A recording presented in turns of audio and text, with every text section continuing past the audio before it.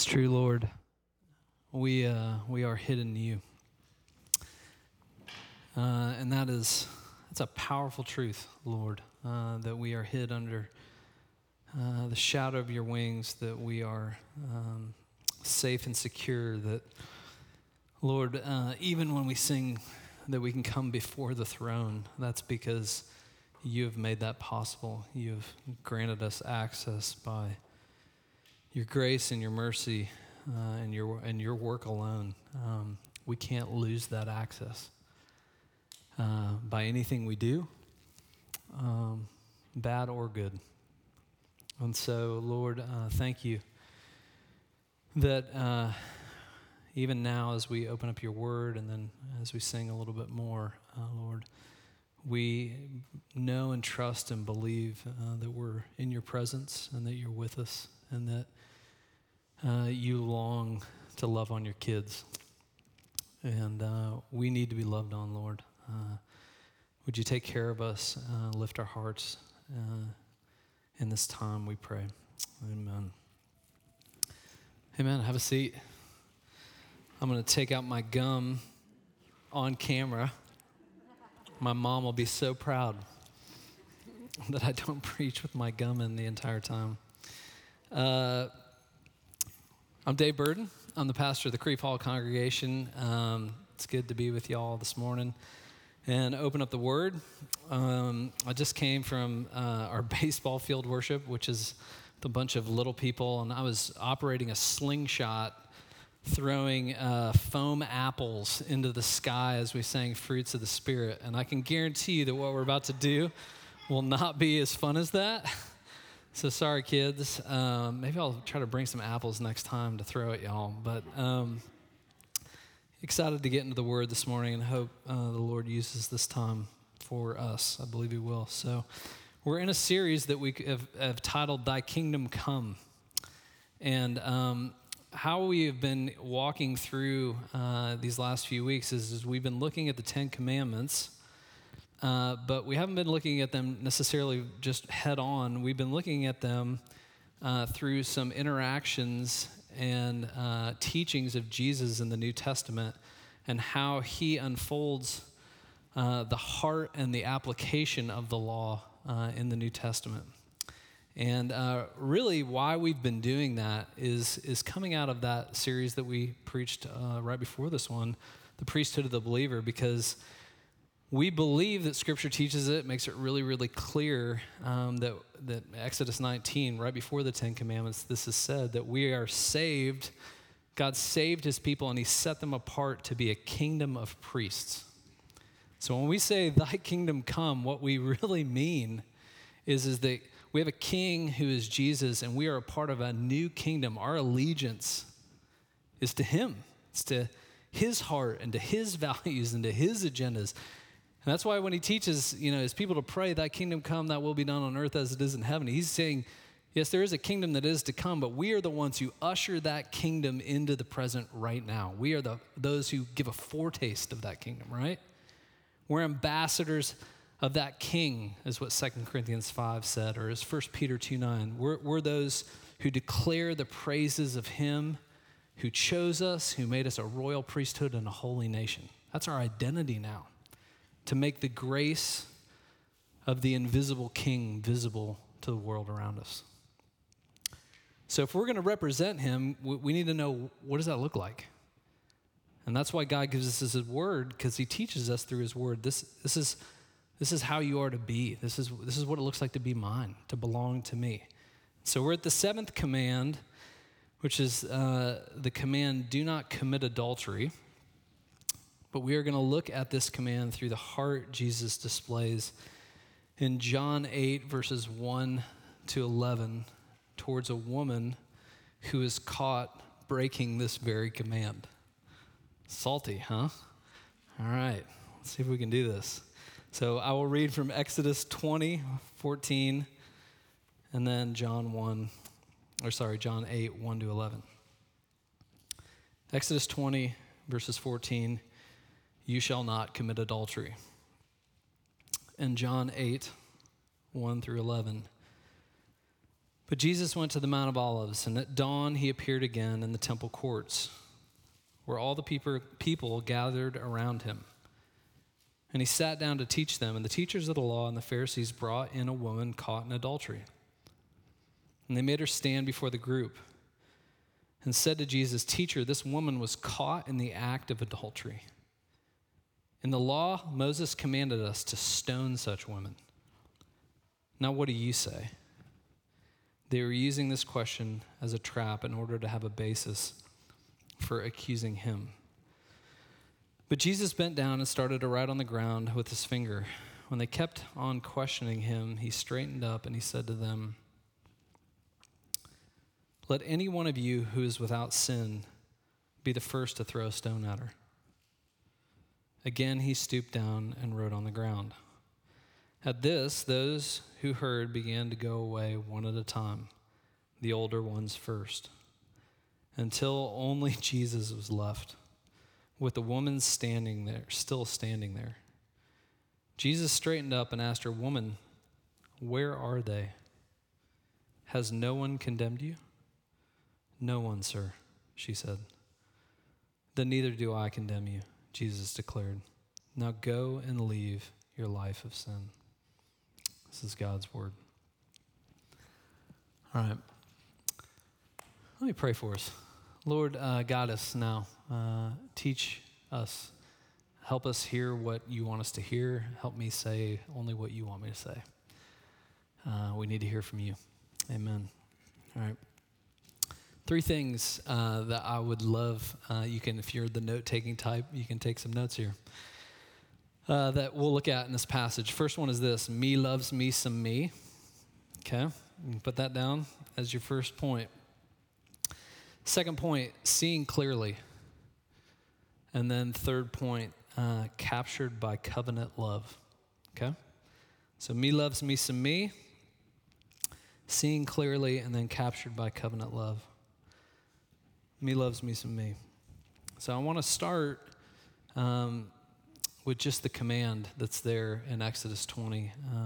You shall not commit adultery. This may seem obvious to just say this, because if it made it into the 10 Commandments. Sexual sin was a big deal to the Lord. And I think it's probably safe to say today, culturally, we've moved pretty far away from a biblical view of sexuality. And just for those of you with little people in here, we're not going to dive into all of that this morning, so take a deep breath. The sexual sin was a big deal because in the, we're going to stay high up here. In the biblical context, sexuality isn't just a segmented part of our lives, right? Like we love to kind of parcel out our lives and say, kind of, I have my religious life, I have my work life, maybe I have my relational life. That's not how the Lord views our lives, and he doesn't encourage us to view our lives that way. It's all a part of one big thing. And sexuality isn't a segmented part of our life, but it was a physical expression of a spiritual and legal, or I'll use the word covenantal, of a covenantal reality between a man and a woman. You can think of it in terms of like a river, right? I have a stream that runs behind my house that floods my house from time to time. So I have a real love-hate with this stream, right? But a river is a beautiful thing when it stays within the banks for which it was created. It's when it gets outside of the banks that it's supposed to be encompassed in that it wrecks everything, right? Sex was to be had expressed within the banks of that covenant legal relationship between a man and a woman in the Bible. 2 people had become one flesh, and sex was just an expression or a celebration, really. It was a celebration of that truth. So to commit adultery was to do something with your body that violates that covenant. It violates that contract between 2 parties. That's why God uses the language, there's actual adultery, which is what's happening here in this passage, but God uses the language so many places in the Old Testament, it's scary. In Daniel, he He uses it in Jeremiah, Deuteronomy, the whole book of Hosea. He's constantly using that same term, adultery, figuratively to talk about Israel. And basically saying, I have wed myself to you, Israel, and when you go and you worship other gods, like you worship Baal or the Asherah poles or whatever Israel did, they did plenty of it. He calls them adulterers. He's saying you are physically doing something that is breaking. It's a river outside the banks of this covenant relationship that I have with you. In Jeremiah 2, he paints this picture. God, go read it. It's in the Old Testament, if you're wondering. In Jeremiah 2, he paints this picture of Israel, and he calls her a swift she-camel. That's a kind of an interesting insult. I've never really called anybody a she-camel, but he basically says, you are like a camel in heat that is just sniffing the wind and following the cravings of your flesh. And he paints that picture to basically literally say you've been reduced to an animal state. You're something subhuman in this state. Because all that matters is my desires and my cravings, myself. Me loves me some me. And all of that has moved ahead of the Lord. That's why we say that you can't break commandments 2 through 9 without breaking the first, right? The first one is to have nothing else ahead of the Lord. And so whether it's adultery or whether it's stealing or whether it's killing, all of those things are the fruit of having something ahead of this covenant relationship. Me loves me some me.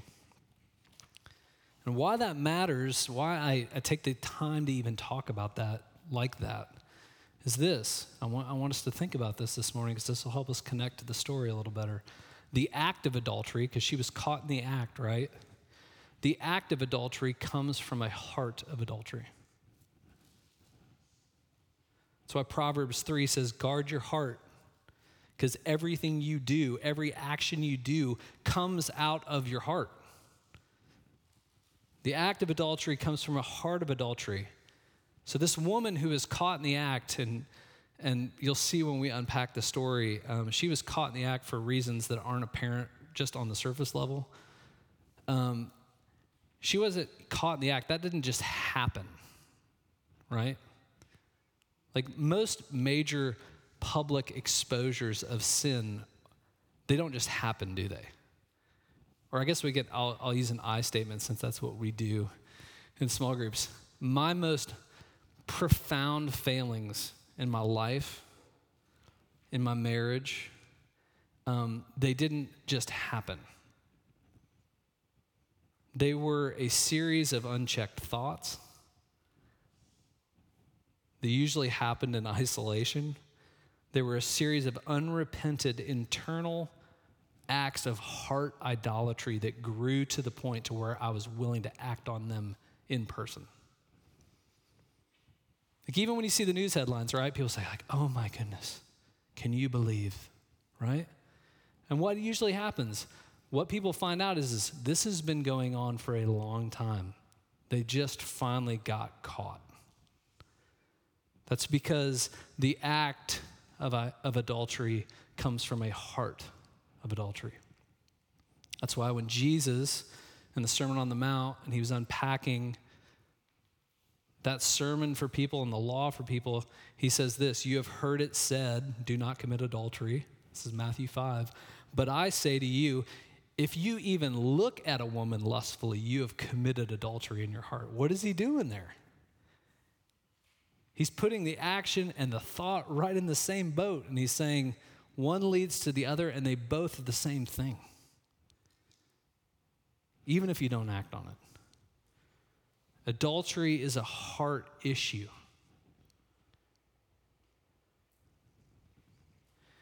And at the heart of the law, because there's the negative command, don't do this, which if you're like me, you don't do well at being told not to do things. But the positive implication of that negative command is this: don't commit adultery because you're in a covenant relationship. You're wed to the Lord. or you're wed to your spouse.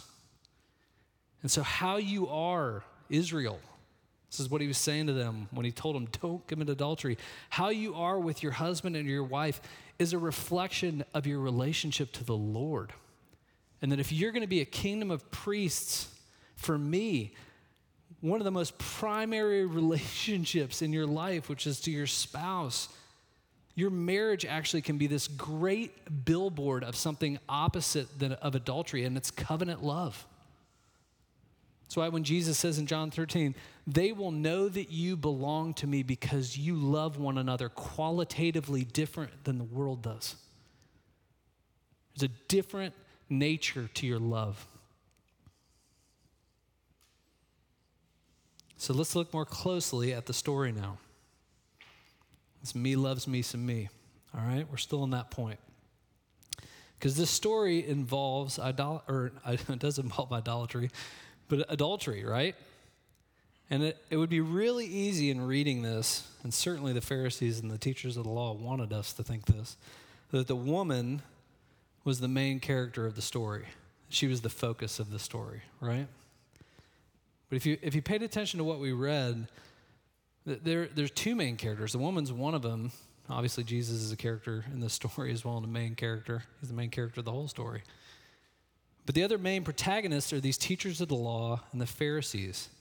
And they brought this woman, and it says there, we'll read it again, they brought in a woman caught in adultery. The actual language there is caught in the act of adultery. Now, we would tend to read that and think, oh, well, they heard about it or something and they went and paid a house visit. But what that literally means is they caught her in the act of committing adultery. And almost I couldn't find a commentator that didn't agree with what I'm about to say, would agree that for that to happen, I mean, just think about it. Think about when you're committing a sin that you know you ought not commit. How much effort goes into hiding, to secrecy, to making sure you don't get caught. I mean, you have to be reckless, right? Every commentator agreed that for this to happen in this culture, that they would have had to actually, the Pharisees and the teachers of the law would have set a trap for this woman. Maybe this was something she struggled with, but they actually baited her into the situation in order to exploit her and to trap Jesus, right?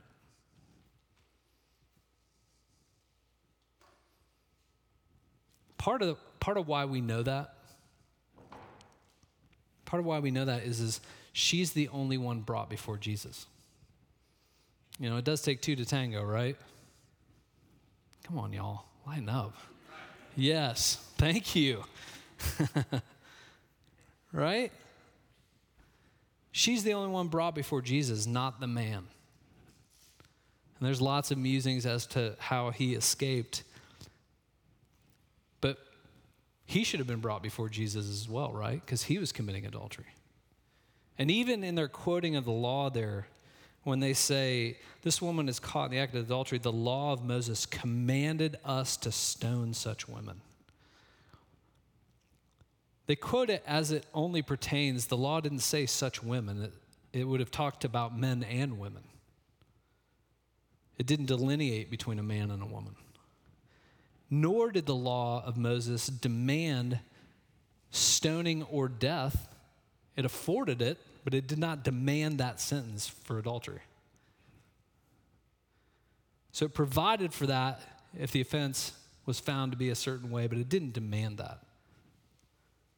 All of what I'm saying, all of what this is saying, exposes something not about the woman, but about them, about the authorities. And here's what it exposes. Ultimately, as the teachers of the law and the Pharisees and those who knew it well or should know it better than anybody, they didn't love the law. They weren't interested in the heart of the law or the heart of the lawgiver. They didn't want to see it upheld properly. They certainly didn't care about their sister. If she truly was in sin, seeking to restore her and care for her, right? They didn't love this woman. They didn't love Jesus. Who they loved was themselves.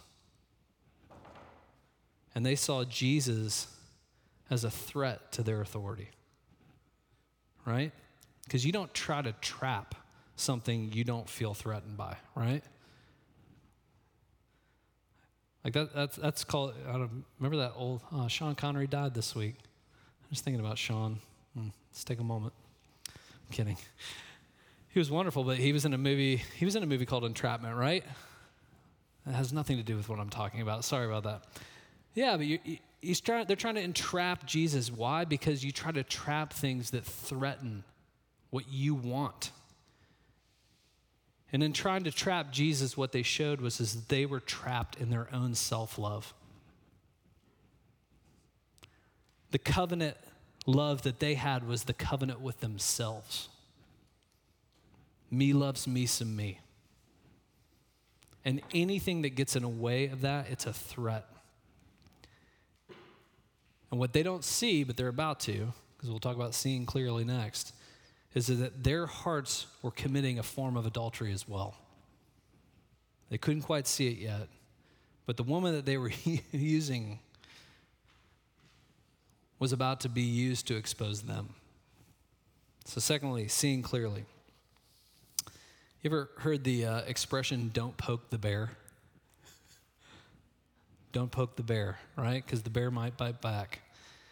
I was watching a video earlier this week, and someone was taking a selfie, and they were doing pranks. They were walking around some store, and they were taking selfies of themselves, and it was somebody, they would walk up to somebody who was shopping, and like looking at a shirt or something, and they would start yelling, "They're stealing, they're stealing." And, everybody stops and turns around and freaks out. Well, the guy who was doing this started yelling this, and the person turned around, and it was Evander Holyfield. Do you guys know who Evander Holyfield is? He was the only guy who could, beat Mike Tyson back in the day. He's just this gigantic boxer. And you see this guy's face just absolutely go white. And he's like, oh my gosh, it's Evander Holyfield. He starts running across the store. That's what's about to happen here, okay? They poked the bear. Because Jesus, who is God incarnate, right? The one who gave the law that they're misquoting. The law that reflects his character and his nature and his person as the ultimate non-adultering covenant lover. Jesus traps them in their own trap so that they could see themselves clearly. And this is hard, but I really want you to hear me say this, that Jesus loves his people so much that he won't let them love themselves for the wrong reasons. He's so committed to you that these Pharisees, they loved themselves for the wrong reasons, just like this woman hated herself for the wrong reasons. And Jesus is saying, no, I'm going to come in and I'm going to heal both of those things simultaneously.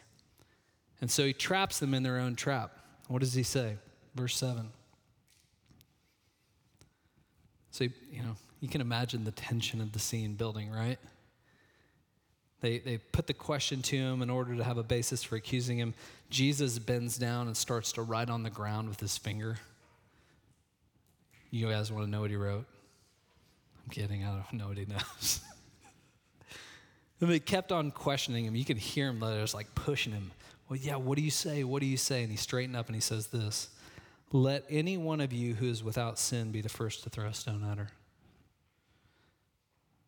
Mic drop. And he goes and writes on the ground again. Why does he say that? What he does in that moment, and you would have to know, and I would have to know a lot about the Old Testament law. But Jesus knows the law, right? And he knows their hearts too. He takes their law and he turns their law as a trap on them. And in asking them that question, he does something really powerful. And that is that he doesn't contradict the Mosaic law. He says, yeah, you have the legal right to stone her, but only on the basis of being without any sin in this specific situation as well. Like when he says there, let any one of you who is without sin, he's not talking about generally without sin, because nobody could say yes to that, right? But understand the law in the Old Testament, it would have meant without sin in this specific situation. Because according to Mosaic law, if you were going to throw the first stone, you had to be a witness of the offense. And you had to be without any guilt in the offense. You could have no possible wrongdoing in what had happened. You had to be without guilt in the situation, right?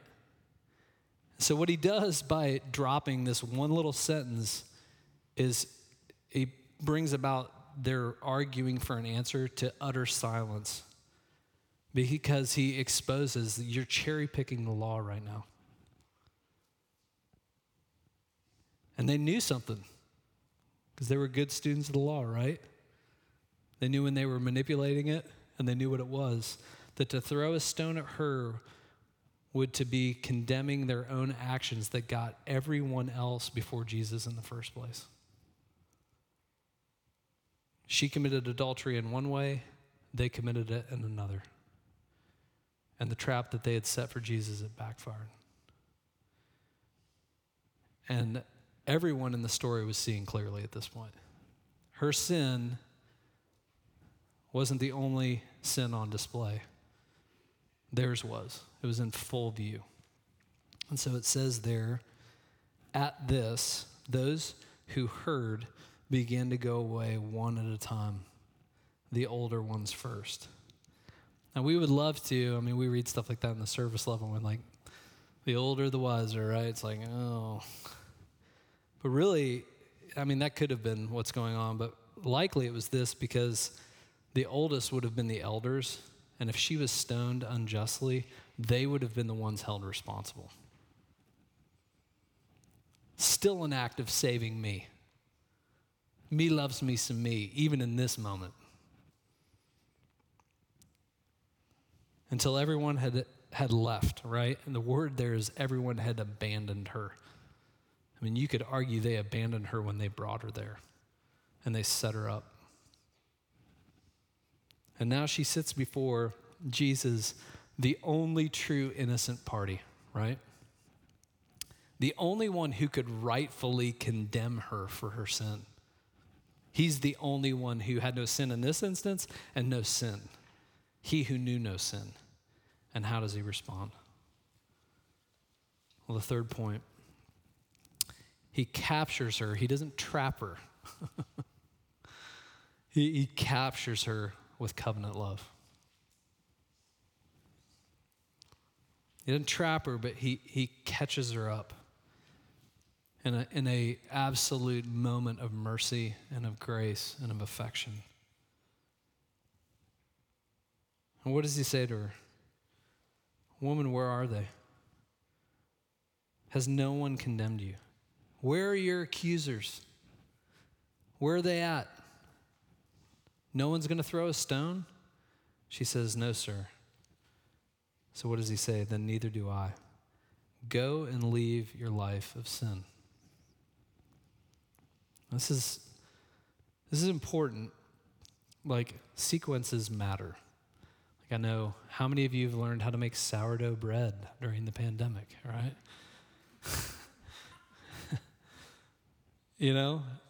There's a sequence to that process, right? And how you do it matters, and the timing matters. Well, this sequence matters. He doesn't condone her adultery, right? He calls it a life of sin, right? But he doesn't condemn her first. And y'all, if you want to share the gospel with your friends, this is the gospel in a nutshell. I have the right to condemn, and I don't. I show mercy, I show grace. I'm a faithful lover even when you're unfaithful. And Jesus understands something, and it's powerful. It's this. It's only in experiencing my love, not my condemnation, that will actually capture your heart so that you can leave a life of sin. You can leave a life of adultery. Love, not law, will set you free to follow my ways.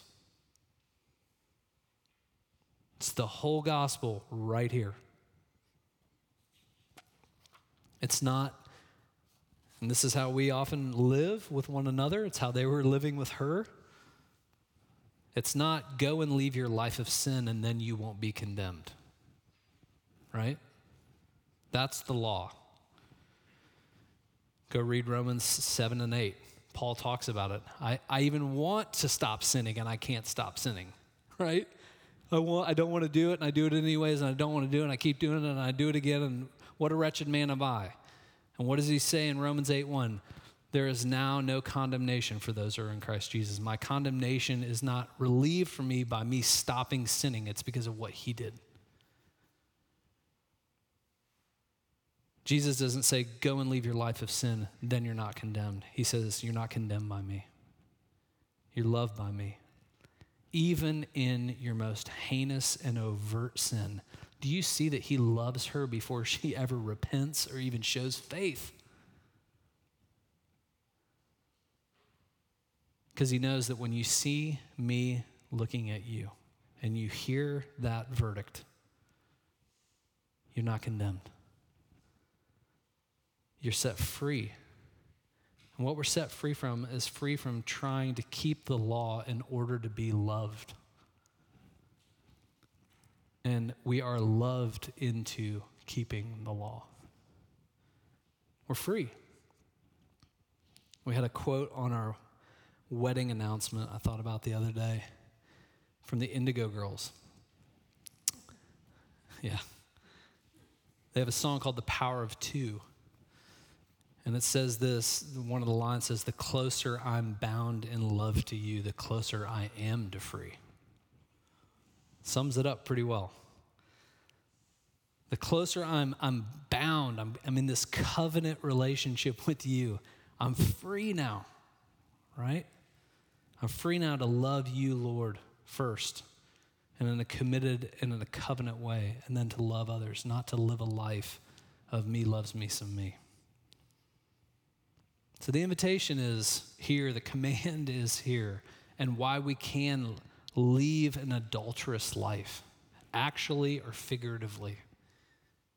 This is because you and I, we were made and we are offered covenant love.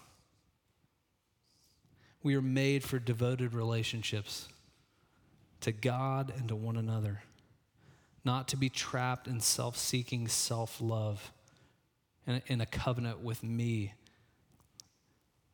but to be in that covenant love that only the Lord offers. Let me just say this. Love like that is foreign to the world, and yet it's what our world is desperately needing to experience. And you have it. You have it in Jesus, okay? All right, let me pray for us. Lord, thank you that you're that kind of a lover, that you're merciful.